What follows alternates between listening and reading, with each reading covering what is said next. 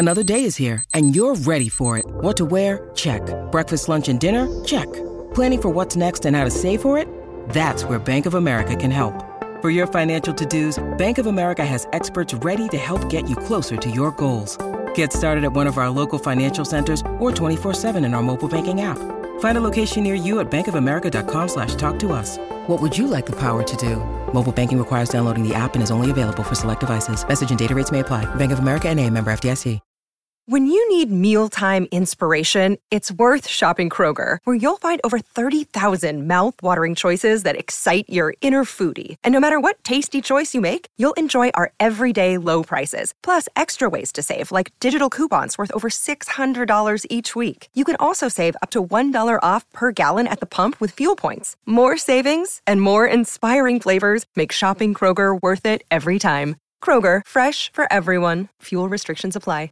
The Slate Culture Gabfest is brought to you by Braintree. If you're working on a mobile app and searching for a simple payment solution, check out Braintree. With one simple integration, you can offer your customers every way to pay.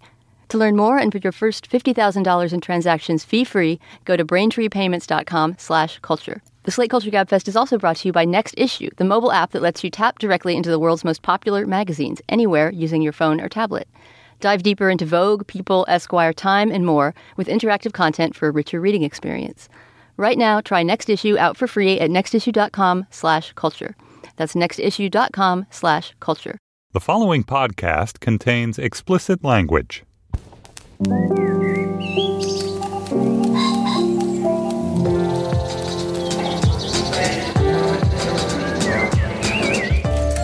I'm Stephen Metcalf, and this is the Slate Culture Gabfest Bullets or Exposition edition. It's Wednesday, September 2nd, 2015. On today's show, Narcos is the new Netflix show about the rise and eventual demise of the Colombian drug lord Pablo Escobar. And then Jonathan Franzen has emerged in recent years as something of a touchstone, as a public scold, an anti-feminist, supposedly a Luddite. We discussed this and maybe also his status as a novelist. He has a new one out called Purity. And finally, a handful of incoming Duke freshmen have refused to do their summer reading assignment. Is this an act of conscience? Is it LGBTQ bigotry? Or maybe the latest in the trigger warning wars? We shall discuss. Joining me today is the long missing Dana Stevens. Dana, welcome back. Hey, good to be back, Steve. You fled to the far corners of the globe to get away from us. Where were you? What did you do? I went away for 2 weeks. I actually was here last week when you guys taped, but I had just gotten off an international flight from Japan, so I was way too messed up time-wise to come in and tape. And I think we're going to talk all about it in Slate Plus. So, yeah, I'll tell you my stories there, but it was wonderful and amazing. Fantastic. Well, this show is made special not only by the return of Dana Stevens, but by the presence of Laura Miller. Laura, you are the first person to be a host, a panelist, and an endorsement in the history of the Slate Culture Gabfest. Really? I had no idea I was endorsed. It's like the Emmy, Tony, Grammy, Oscar thing. That's right. I'm sorry, you did endorse me, Stephen. I want to thank you. That was so incredibly sweet. He endorsed just you as a person coming to Slate, right? I didn't see that as a true endorsement. I saw that as Steve shamelessly flattering me for reasons that it was all of the above. Become clear in time. It was both flattery and an endorsement. He was buttering you up, but it was his own homemade butter. It's true. Well, anyway, Laura, it's just amazing to have you on the show and to have you part of the Slate family. Welcome. Thank you so much. I'm really thrilled to be here. Okay, now live up to the hype, okay? Okay. Narcos is the new Netflix show. It stars Wagner Moura as the drug kingpin Pablo Escobar and Boyd Holbrook as a DEA agent who would bring him down. Let's listen to a clip. From 10,000 feet, Colombia was a paradise of untouched rainforest. But things were different on the ground. Pablo and his partners built super labs the size of small cities. From leaf to paste to powder, they produce 10,000 kilos a week. At 50 grand a kilo, that's $5 billion a year. These guys weren't fucking around. Pablo's cousin Gustavo flew chemists in from Germany to liquefy the cocaine. They added it to liquor, to coffee, and just to be funny, they put it back in Coca-Cola. Cocaine was no longer hidden alongside products. It was the prophet. All right. Well, Dana, we all agree that that's fairly representative of the tone of one part of the show. That's the part of the show that's heavy on voiceover of this particular DEA agent. We're presumably going to follow him as he hunts down Pablo Escobar. The show's also very heavy on subtitled dialogue in Spanish. I would say has both a familiar and a unique flavor of the show. Would you agree that this feels like premium cable TV, but it has elements that are unique to it? What'd you make of it? Yeah, this show is a really chunky mix of a lot of different textures. And the one that we just heard now, I think, is the least interesting one. It's this voiceover by Boyd Holbrook, who plays the white DEA agent. I don't know where he's supposed to be from. He's a country boy, as you can tell from his folksy tone in the voiceover. And he's essentially the only major character who is American and speaks English in the show. So you have that frame that's sort of Goodfellas style, right, where he lays out what the criminal is doing. Of course, unlike Goodfellas, it's not from the point of view of one of the criminals, but rather from the crime fighter. And that becomes a strange thing in this show, too, is sort of who's the good guy, who's the bad guy. But to me, those voiceovers and those framing devices were the least interesting part of the show. And they really, really go on. I mean, the exposition is considerable. And rather than, the most obvious comparison point for the show would be Breaking Bad, rather than kind of building up this world of dealers and enforcers, character by character and line by line, the show sort of slathers on the voiceover exposition and then cuts to the juicy criminal stuff. And I think that's kind of a mistake. But that's all the negative stuff. Let me say what I really, really liked about this show. The best chunk in the chunky mix is Wagner Moura, the Brazilian actor who plays Escobar. Even though the part, I think, is kind of thinly written, it's no Tony Soprano, it's no Walter White, he really makes the most of it. And he has this great kind of scary silence to him, this menacing stillness about him that I think really makes those scenes work. Laura, it seems to me that that Dana's right, that this is kind of a mix-up of a lot of different premium cable genres, like the two major ones being the portrait of an extremely dark, troubled criminal or would-be criminal, kind of in the Walter White, mold, but bringing the viewer into a world in which darkness and ambiguity prevail, mixed in with the kind of history lesson that we're now getting in a lot of television, sort of recent history lesson, this one going back to the origins of the drug wars. What do you make of the show? I think it's kind of a biscuit. I mean, there are things that are moderately amusing about it, but it's pretty derivative of Goodfellas in particular. And while I think that Moura has this kind of sort of sad basset hound expression a lot of the time, and he's haunted by his impoverished upbringing, and that is sort of driving him to sort of beat the oligarchs of Colombia. That's kind of the only thing driving that character. So everything that you get from it, you get from sort of looking at his face and sort of imagining what's going on in there. And also, just as a history lesson, it seems really naive in its endorsement of the DEA and its role in Colombia. I haven't watched the whole thing yet, but eventually the DEA, and it's not really clear, parts of the American military became involved in these death squads that were running around Colombia, shooting people who were connected to Escobar, but not necessarily criminals themselves. And it got extremely dark and ugly, and the drug war itself is not really questioned in the show. You're just sort of like, here's a crazy, wild time where there were good guys and bad guys, and we're not going to think too hard about which one is good and which one is bad. I mean, Escobar was obviously a bad guy. He tortured and killed a lot of people, but so were the people who were fighting him, and the underlying motivation of the whole thing is the thing that's ambiguous and is not really dealt with. Right, and it seems like it depends in that way. Steve, you were saying it's such a distillation of different sort of themes and modes from contemporary TV. It seems like a lot of that is being thrown onto the viewer, like, oh, you know what it's like to build a crime family? You've seen other shows about it. Yeah. It's like funny. a Frankenstein's monster sort of thing. Yeah, I mean, there is a moment at the end of Laura, I totally agree with you that the motivations here seem opaque, and we have to read the face of the actor playing Escobar to speculate as to what they are, and maybe it's a little thin as a character study so far, at least. There's this one bit of voiceover towards the end of the first episode where the DEA agent says, "My father fought in World War II because the Japanese attacked us on our soil at Pearl Harbor, and he ran to the recruiting office, and it's sort of this greatest generation story of his father volunteering for World War II. And he then draws a direct analogy to his own sense of mission as episode 1 comes to an end, and he's getting on a plane with his wife to go to Colombia to embed and fight the drug war. And he says, "This is my war," because just as Japanese, he's very explicit about this, just as Japanese airplanes arrived on our soil to bomb Pearl Harbor, cocaine arrived in Miami. And this is the instigating incident of the show from the point of view of the DEA agent. Now, whether or not we're supposed to take this as an endorsement of the writers of this mission or just to kind of peep into his own psyche and motivation, I'm not really sure. But it does seem to elide the larger question of where the drug war came from, what the politics of it were, and how we created a second prohibition out of cocaine, right? Because it's the interdiction and prohibition that makes a crime lord like Escobar possible.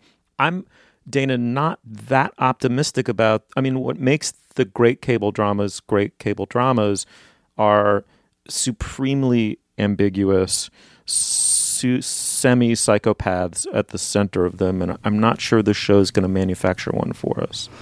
But I think it's more than that. If you really think about the shows that have succeeded in that vein, they also have a huge wealth of great supporting characters and a whole kind of believable sociological universe that's woven sort of slowly in the course of the show. And that clearly is not happening in this show. I don't think that any of us would say that Narcos is in the category of, these great cable dramas about complex bad guys that we're talking about. And I agree with you, Laura, that what Wagner Moura brings to that character is not in the script. It's something that he brings from outside. I think it's worth mentioning as well that these episodes are directed by José Padilha, the Brazilian director who's worked with Wagner Moura before in action movies where he plays, where he really gets to bust out and be the hero in 2 films called Elite Squad that are about Brazilian policing.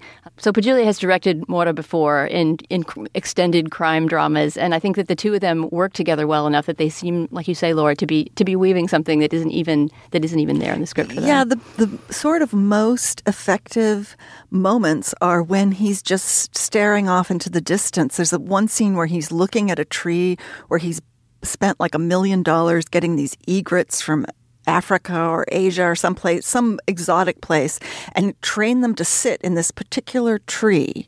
And it's been this huge project, and he's just staring at that, and you're thinking, what is in his head? Like, why is he doing this? And you don't really get an answer. You just get to sort of look at his face and imagine for yourself. That's particularly chilling because there's an earlier scene. I don't know if it's the same tree. I don't think it is. But there's an earlier scene where he strings up some of the bodies of his enemies on a tree and takes photos like a tourist. And that's one of the first moments that you really start to be disgusted and chilled by his character because it's the first time you see him kind of approving of an act of violence. The way that he used stillness and quiet and kind of the slow movement of his body, right? He's sort of Escobar was kind of a heavy guy. Wagner Moura is much, much better looking, but also has like some bulk to him. And it made me think of something great that Michael Caine once said in an interview about playing villains, and that he learned at some point playing a powerful, rich person who people are afraid of, you shouldn't move much. You should be someone that people have to come to. And it seems like Wagner Moura kind of gets that in his performance. Mm-hmm. I have to say, as someone whose tolerance for violence, depicted violence, is actually rather low, there's a part of me that's reluctant to go along with the classic tale of the psychopath gangster who in the end gets his. And along the way to the morality tale ending, where, he's punished for all of his sins, you get an enormous amount of kind of pornographic violence that really is meant to kind of stir the bloodlust of the viewer under the guise of eventually punishing this character. I don't know if I can do it. I think I'm too old and delicate. No, I understand that feeling. I think I sort of feel like I have to save my gore for situations where it's really, really demanded by the narrative, and I'm not sure that I'm going to go down the road of just reconstructing the Medellin drug wars because we can. I was not bothered by the violence, but I did roll my eyes at the many, many gratuitous hooker shots. Oh, I was going to mention, I'm glad that you mentioned that because I was going to say that later in this show we're talking about Alison Bechdel's Fun Home in the context of another segment, and this show does not pass the Bechdel test by any means. I really don't think that there are two female characters who even speak to each other, much less about anything of substance, right? There are far more completely naked female characters than there are female characters who have more than a couple of lines to say Everyone's together. either nurturing and virginal or a hooker. That's it so far that I've seen. Hey, and that's the Metcalf test. It passes with flying colors. All right, that's my Phil Hartman impression for the day. All right, the show is Narcos. It's on Netflix and it's streaming. We're mixed, but maybe you're not. Come tell us about it at facebook.com/culturefest. All right, well, now is the moment in our podcast where we talk about our sponsor. Dana Stevens, what do we have? Yes, indeed, Steve. This episode of the Slate Culture Gabfest is brought to you by Braintree. It's code for easy online payments. If you're a mobile app developer, check out Braintree, the payment solution used by companies like Uber, Airbnb, and Living Social. It's made the payment experience that's in these apps seamless, and now you can add a similar experience to your own app. With excellent customer service and simple integration, Braintree gets you ready to receive payments quickly, and their continuous support means you'll be prepared as your company grows from your first dollar to your billionth.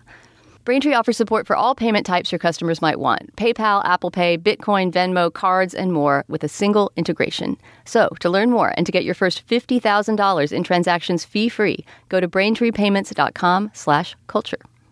Okay, Steve, back to the show. Thanks, Dana. All right, moving on. Jonathan Franzen's fifth novel, Purity, appears amid the media equivalent of the fog of war. So writes Slate's treasured new book critic and culture critic, Laura Miller.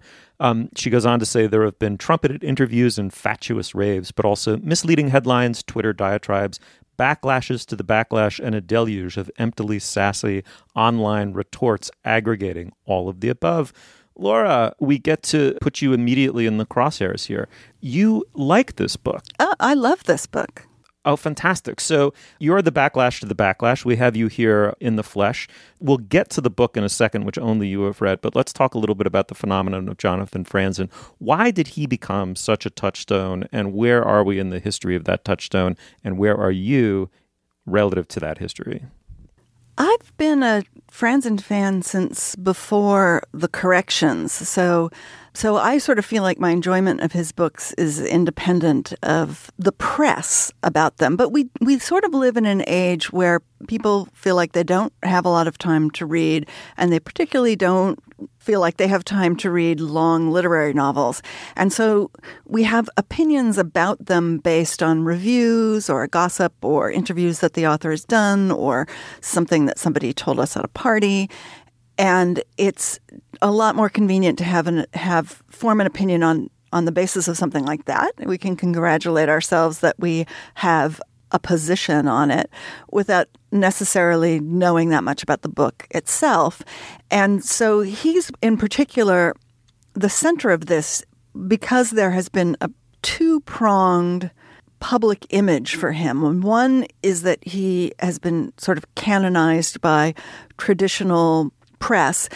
He was on the cover of Time magazine with the headline Great American Novelist, and then he got this very fawning, not very insightful review on the front page of the New York Times Book Review for both of these were for the novel Freedom, which was his previous novel. And so this in and of itself is pretty much of an unforgivable sin among other writers. And then he has this inability to craft a pleasing public persona. He's sort of got this weird sticklerish insistence on purity in a way. Yeah, on being able to say, on trying to assert exactly what he means. And I mean, what I often think of in terms of Franzen is something that is true of a lot of writers who become famous, and it's very difficult for an author to become famous because they have complete control over their novel, but you really can't control the media. And so the media is like the ocean. You can get a lot out of it, but not on your own terms. And so you just can sort of surf it if you know what you're doing to become a beloved figure. But if you try to sort of make it behave or make it tell your story in the way you want it to be told, you inevitably wind up becoming sort of the bad guy in the narrative. And Jonathan Franzen is sort of the ultimate example of that. Laura, I completely agree with you, and that's beautifully put. I'll push back a little bit by saying, doesn't Franzen play into the role that some people want to assign him, which is kind of overly self-important, slightly anachronistic white male novelist who believes as the default of literary history, he should be a cultural oracle, and his books should be treated as cultural events, and the fact that the culture may have moved on both from white males and their gigantic great American novels. This seems to perturb him, and he takes it personally in a way, even though he gets an enormous amount of press. But for those of our listeners, I'd love to have you answer that question, but along the way to answering it, maybe summarize for people what this back and forth between Jonathan Franzen and his critics has been. Well, I think it really got kicked off in the current form by that Time magazine cover and that New York Times Book Review cover review, and a couple of commercial women's novelists, Jennifer Weiner and Jodi Picoult, complained, and they coined this term Franzenfreud, and all of this was unfolding on social media about their frustration that women writers don't get this kind of over-the-top attention. And most male writers don't either. But it is definitely true that if you're going to, say, talk about literary novelists like Franzen, in America, we definitely have a sort of parallel prestige economy that's separate from the sort of bestseller economy that involves how much money you make from your books. And it's definitely true that it seems that American critics and the American media place far more importance on the work of male novelists in this sort of prestige rally. And so that's a really legitimate issue. But it got mixed up with a lot of other arguments about whether commercial fiction should be reviewed as much as literary fiction and whether those particular commercial novelists are even that good within their own genre. And it kind of evolved into this huge social media-driven trash talkathon about Franzen. And it does have a lot to do with statements that he's made publicly. Although, I don't want to speculate too much on what he is trying to be or trying to do as a writer. I'm sure that's changed over time, and I'm not a mind reader. I feel like a big problem with this is that it's very easy to conclude you know exactly what someone is like from a few quotes that have been lifted, an interview, manipulated headlines that are meant to sort of feed into a sort of melodrama about this guy as sort of the ultimate, as you said, irrelevant white male novelist. Yeah. And by the way, I want to leap in and say that I don't believe this about him. Dana, let's talk a little bit about Franzen as a writer. It sounds Laura is a pretty much unalloyed admirer of his work, of his fiction. You, I take it, are not. Well, I mean, I'm the wrong person in the room to ask about Franzen as a writer because I'm the only one of us who has not finished a book by him. I started The Corrections back when it came out, 2001. Is that when it came out? But it was the year, in fact, 2001, December 2001 was when I filed my dissertation. So I had a lot to read that year. And I remember starting that book because everyone was talking about it. It was an academic satire, at least at the beginning, the first 50 pages or so, which was, I just sort of felt like being in academia was not the thing I cared about reading right then. And I just didn't care enough to finish the book, basically. So I know Franzen mainly as a figure of feuds and a figure of fun on social media, which has always seemed extremely unfair to me because it's just really obvious that there's a lot of shallow criticism from people who haven't read him at all, and that there's a lot of score settling from people that are resentful of his recognition. It seems almost at times, and the question that often arises in these pieces about Franzen is like, is he trolling us, right? That he's so bad at kind of navigating the world of social media, which of course he's not on, but is nonetheless a figure of fun on. The new book is really different from the previous two in that it seems to me to be far less concerned with its own sort of import and to be a much more relaxed and sort of purely novelistic, enjoyable escapade in a way.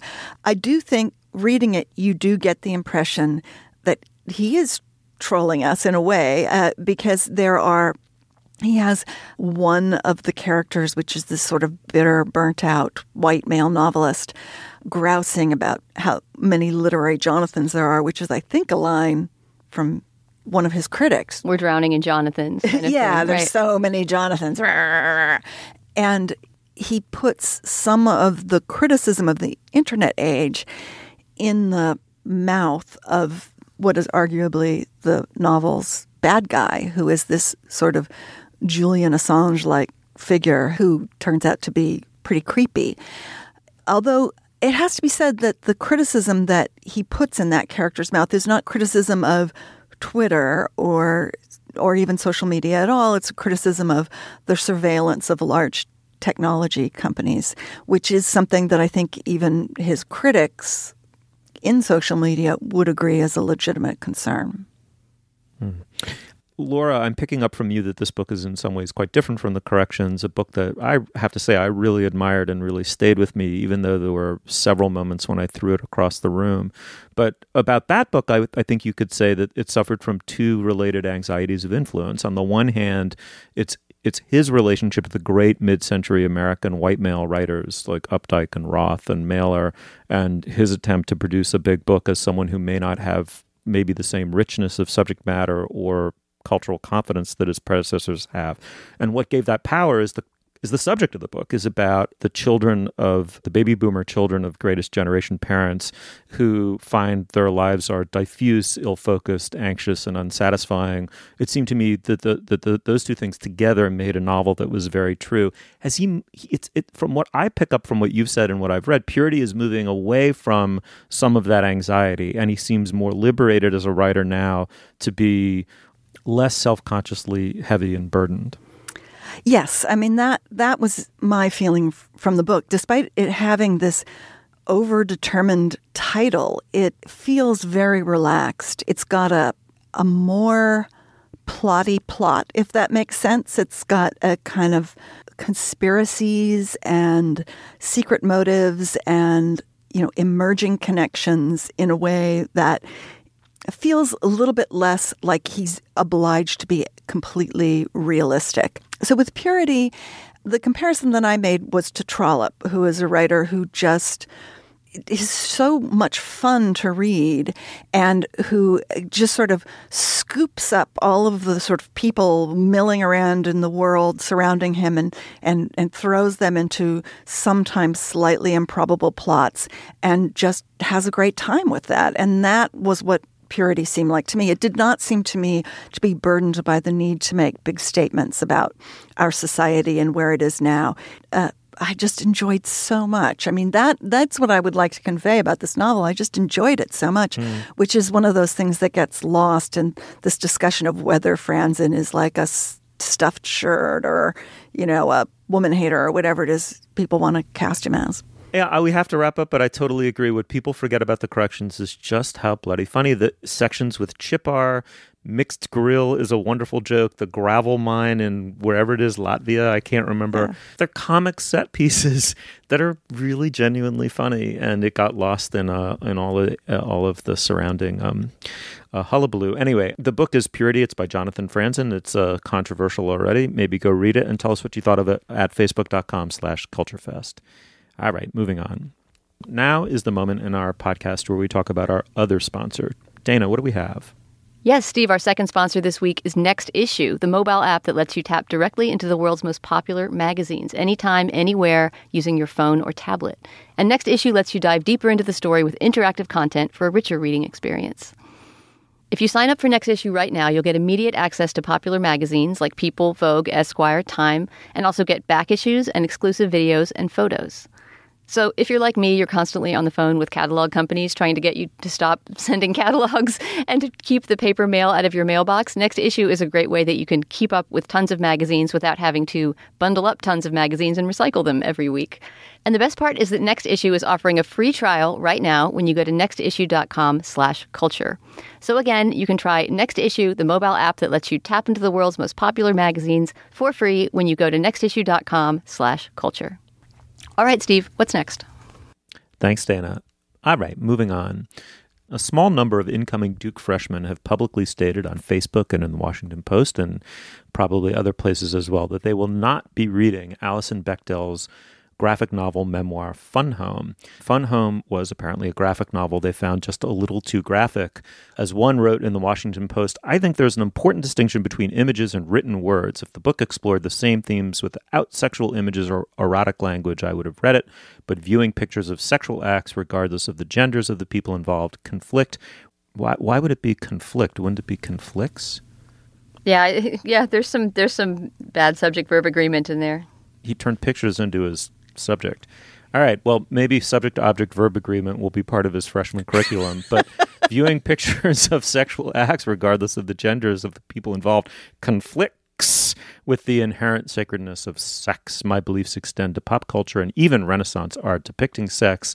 Laura, let me start with you on this one. This particular student is citing essentially freedom of conscience and freedom of religion, and also later in the piece explicitly the value of cultural pluralism. Does any of that hold any water for you? And also, do you think it holds any water relative to the actual book itself, Fun Home? Well, I don't think that Fun Home is pornographic. I can't even, having read it and loved it and been a big fan of her previous comic strip, I can't even really remember the sex scenes in it, which is more than I can say for Narcos. But there's kind of a little sex montage when she goes off to college, but it's pretty vanilla in terms of what it shows on the page. Yeah.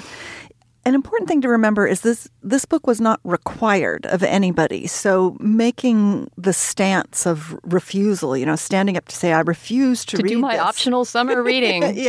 Is clearly a sort of grandstanding gesture of someone who is not just having a moment where they say, look, I'm sorry, I know I'm supposed to do this, but I just can't. But someone who is making a big deal out of rejecting something. And so it's clearly meant to be sort of theatrical or to make a political point. And that seems to be the real content of this rather than whether or not Fun Home is pornographic. It seems to me like a political move that's designed to say, just as people on the left can now refuse to read things that upset them because of their identity or their past history of trauma, so can people on the right. It's an assertion of a sort of right to refusal and a kind of a Me Too gesture. But it's so poorly argued. I mean, even in comparison to, we've talked multiple times on this show about, campus sensitivities and people refusing to read or to see certain movies for a class. And generally, that person has some sort of personal history they can cite. They can make some kind of argument.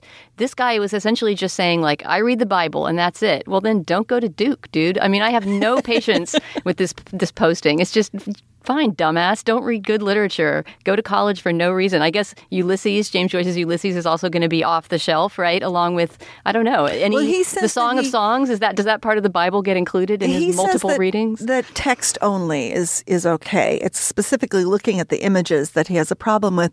But, the claims of any kind of trigger warning are always that it upsets me or it's emotionally disturbing to me. And it's not something that you can, you can't. Do you really want to get in there and start arguing with, well, you have a right to be emotionally upset about this, but you shouldn't be so emotionally upset about that? I mean, adjudicating people's emotional reactions to things is just... But what is his emotional reaction to that sexuality is a part of human life and art sometimes depicts it? That's a pretty big crusade he's heading out on. I'm not arguing on his behalf. I'm just saying that if the basis of your reason for not wanting to consume some work of culture is that it upsets you, how can anybody argue about your right to be upset or how upset you actually are? You can't really be that upset about it because I'm not that upset about it. That could as easily be an argument against trigger warnings. I mean, that is an argument against trigger warnings. You shouldn't be so upset about this. So anyway, I don't know even how genuine it is. It seems to me to be really a cynical political statement. I agree. It's complete grandstanding, and that's why I think the flap about it and the media response to it and the fact that I think the initial posting was on a site called Post Whatever, and 20 people responded to it in his own words, and yet somehow it's become this flap because it's something to have a flap about. So the whole thing just makes me think, brick yourself up in your wall of ignorance, guy. I do not care. I'm going to surprise both of you and take this young man's side, even though I don't believe he's made his own case astutely at all.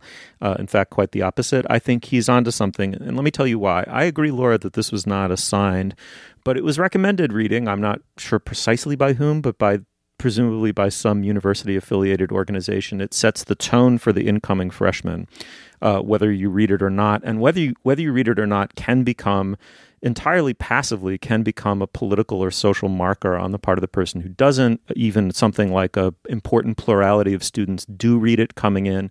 You're suddenly forced to give a reason for not reading it. I think, first of all, his own distinction between graphically depicted sex and linguistically depicted sex is ridiculous. Of course, one can be not pornographic and the other can be. It has nothing to do with whether it's pictured or described in words. So that we can reject as silly. However, let me put it this way. If we agree as a premise that it's possible for the university to highly recommend a work be read by incoming freshmen that would be found offensive on the part of a significant minority of students, for example, a homophobic work or a sexist work or a racist work, well, on what principle are we saying that students shouldn't be forced to read that? Even if it was on a course syllabus, do your damn homework. Read the book. If Mein Kampf is on your syllabus, you read it.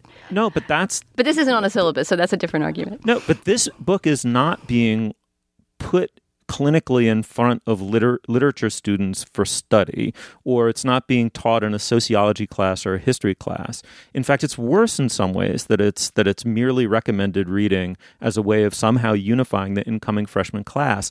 And on what principle, right? I think that the important distinction to make is between works.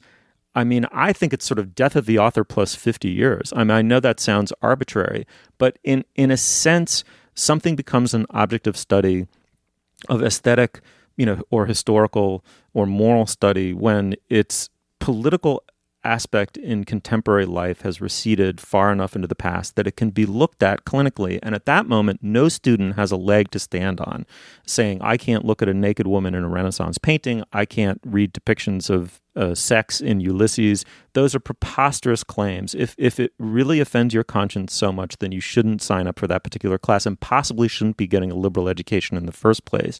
But in this instance, I don't think that it was fair to place even an implied burden on incoming freshmen to read or not read this. Because of why? This, what about this particular book doesn't belong on a reading list? We should say, by the way, I guess Laura already did say, but Fun Home is a great book. Yes, it's one of the wonderful. Best novels I probably read in the last decade. It's a really, really wonderful illustration. It's a graphic novel memoir. Yeah. And to me, for someone who doesn't read graphic novels and who kind of resists the form because I'm just not that visual a reader, it really was a demonstration of how that particular medium can tell stories that no other medium can. It is a groundbreaking, important, wonderful book that perfectly well belongs on a reading list, optional or no.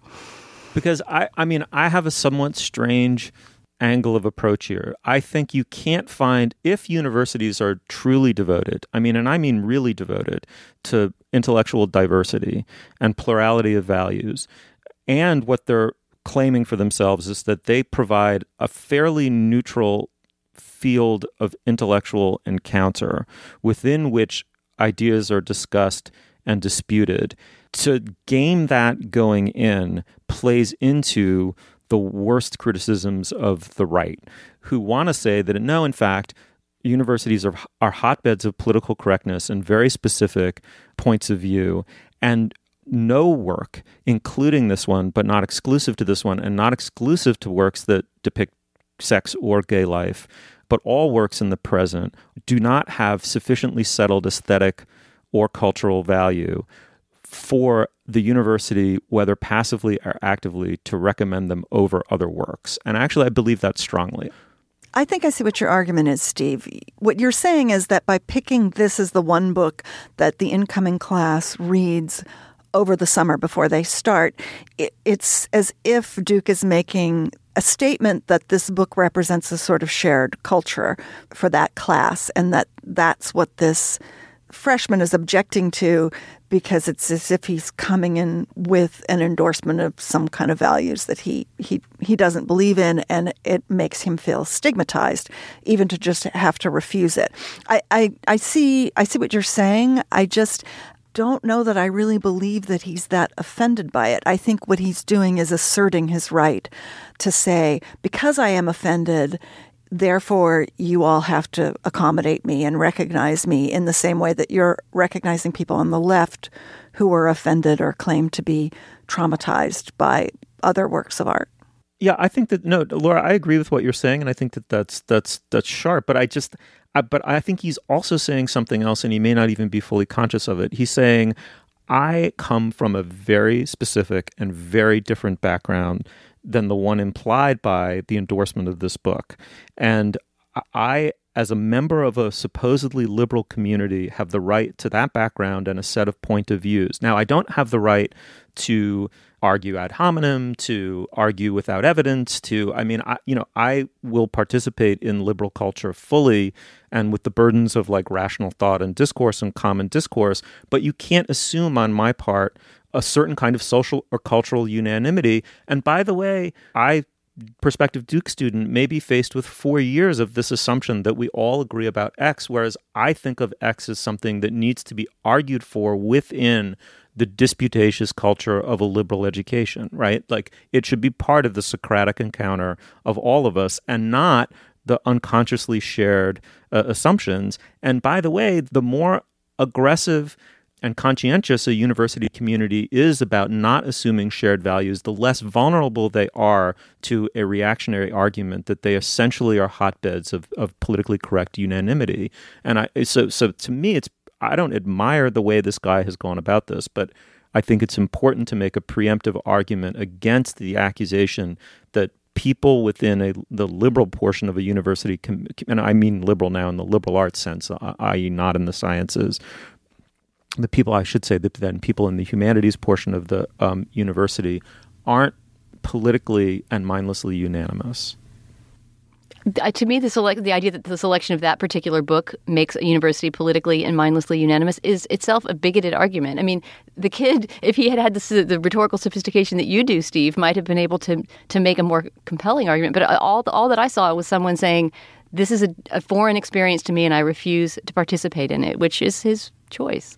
I think it's actually a sign of respect for work that is contemporary to say that it's too close, it's too near, it's too quickening, it's too explosive, and it's too political for it to be homework. Really, that's the essence of my argument boiled down. Hopefully, by the time this guy graduates from a university, he has a more open mind. I think defining what an open mind is on the way in is actually anti-liberal.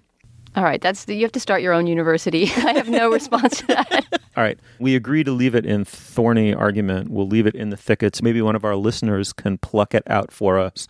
But anyway, the graphic memoir was Fun Home by Alison Bechdel, and the objections to it are floating around the internet. Tell us what you think about them at facebook.com/culturefest. All right, well, now is the moment in our podcast where we endorse Dana Stevens. What do you have? Oh, I have a book endorsement, which I hope people will not take as some sort of a statement of my values, God forbid. And it's a little bit of an embarrassing book endorsement to do because I think, this has probably already been endorsed on this show by one of our guests. I believe Willa Paskin may have mentioned it. And also, it's just one of those books that everyone talks about and everyone is telling you to read. But I know that the way book endorsements work for me is that it's only when people from several different quarters of my life, like my mother has told me this is a great book. I trust her taste. Willa Paskin loved it and talked about it on the show. Various different sort of people from different wings of my life have told me to read these books, and now I'm in heaven. They're the Elena Ferrante Neapolitan novels. Have you read them, Laura? I just wrote a big piece about them for Slate. Oh, I can't wait to read you on them because the fourth one comes out today, I believe, right? Yeah. September 1st We're doing is the last one. A big event in Brooklyn. Oh, great. For Ferrante Fever. Okay, I've got it, so I've got to be there. So yeah, I just all I want to say about these books is that when people were recommending them to me, I don't think I was quite clear. I think I sort of thought like, a big sweeping epic saga. I'm going to have to learn a million names. The covers looked really sappy. Then there was a really interesting interview on Slate with the designer of the books and why the covers look the way they do. They're the same as the Italian covers, and they're these sort of kitschy, almost like postcard, tourist postcard looking covers.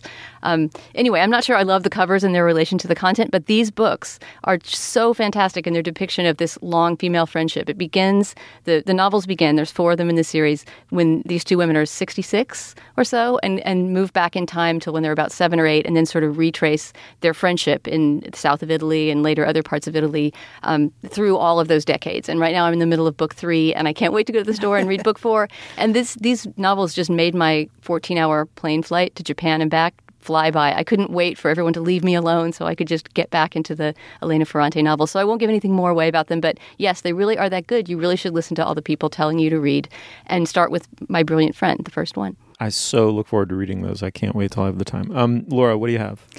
Can I pick 2 things? Of course, 2. Why stop there? In the grand Steve tradition, just roll it out. Okay, one is an audiobook. The audiobook for H is for Hawk by Helen MacDonald. It's a book that came out earlier this year, and for various reasons, unlike the rest of the people in my book reviewer profession, I did not read it early. I got to it very late, but the good fortune of that is that I encountered it through the audiobook, which is read by Helen MacDonald herself, and it is possibly the best author-read audiobook I've ever heard. It's really fantastic. It's a memoir by a strange sort of solitary young woman whose father has died and who is coping with her grief by training a goshawk. And it's about the whole history of falconry and hawk training. It's also about learning to come to terms with death and life, and both of those things embodied in this beautiful, ferocious animal. You know, Laura, Julia endorsed that book on the show, not the audio version, but the book itself. And there's also a Slate audio book club on it. So H is for Hawk has gotten some Slate love. Yes, it's a wonderful, wonderful book just to read on the page. But the audio version really takes it to a new level. What's your other endorsement? The second thing is just a little essay that appeared on The Awl by a woman named Josephine Livingston. Who used to be our intern. She was our last Slate intern. Hi, Joe, if you're listening. She's incredibly talented. Oh, yes. And it's an essay just about the sound of the rain and how important it is to her and the different types of sound. I read that. That came out a while back, right? Right. Oh, of wonderful. Rain. She's encountered throughout her life living on different continents and in different sort of climates. The spring rain of England, the torrential rains of Hong Kong, rain in Brooklyn. It's a beautiful, very subtle, very tender description of the different sonic qualities of rain. And you wouldn't think that this is something that could be described with so much vividness and sensitivity, but it has, and I can't recommend it more highly. Oh, I'm so glad you went back and saw that. I remember it was a very condensed, compressed, short piece that was almost like a tone poem. Just really, really beautiful. Yeah. All right. Well, in total contrast to you two book nerds, I'm gonna endorse a couple of pop songs, and those two are in contrast with one another. The first is the best song that John Cougar Mellencamp ever recorded, which is Dana. Have you karaoke'd it? Laura, anybody? I know what you're going to say. You're going to say Pink Houses, or you're going to say the Chevy commercial song, or you're going to say Jack and Diane. But no, he recorded a song called Jackie O. It's from the classic album Laura, I know that's in heavy rotation on your iPod. But Jackie O is such a sweet little ditty. It's just the most underrated pop song of all time. And it's about Jackie Onassis? It is. It's just the sweetest little song, and I love it. And then the second song is in contrast to Jackie O, is an incredibly long kind of self-consciously run-on song called The Trapeze Swinger by Sam Beam, the guy behind Iron and Wine. And it's a song that only I have to insist that people listen to a live version on YouTube. It really only takes on its true character when he does it live. But it is such an incredibly wrenching and beautiful and poetic song. And it just kind of goes on and on and on in this slightly kind of round or circular way. It has no traditional verse chorus structure at all. It just kind of flows in and out of itself, more or less without defined edges for all of its 8 minutes, but it's incredibly beautiful, and he does it so well live. So those are my endorsements this week. Laura Miller, thank you so much for coming on the show. I hope this happens again and again and again. Me too. Thank you. Dana, are we still friends, Dana? I don't know. Invite me to your university when you open it, and I'll give the opening speech. There will be room for PC witch hunters at our university, Dana. We accept all comers. Dana and I will be there with our pitchforks. Yeah, I'll be proselytizing, beating everyone with a graphic novel. All right. You'll find links to some of the things we talked about today at our show page, slate.com/culturefest. And you can email us at culturefest@slate.com or drop us a note at our Facebook page, facebook.com/culturefest. Our producer is Ann Hepperman. Our intern is Lindsay Albrecht. Our managing producer is Joel Meyer. Andy Bowers is the executive producer of Slate Podcasts. And the Culture Gabfest is part of the Panoply Network. Check out our entire roster on itunes.com/panoply. And our Twitter feed is @SlateCultFest. And one last thing, this is Joel Meyer's last day at Slate. Joel, it was a absolute total pleasure working with you. We were face-to-face very little because I'm up in Ghent, but when we were, it was a delight. And you're going to WBEZ in Chicago. Best of luck there, and we will miss you an enormous amount here at Slate. Thank you, Steve. Every time that that I record the show, I just draw sketches of you of what I think that you look like, and I'll just send those off to you. All right. Well, for Laura Miller and Dana Stevens, I'm Stephen Metcalf. Thanks so much for joining us. We'll see you soon. This is our planet here, but it won't grow. We won't have to say goodbye if we all go. Maybe things will be better in Chicago. Leave all we've ever known for a place we've never seen. Maybe things will be better in Chicago.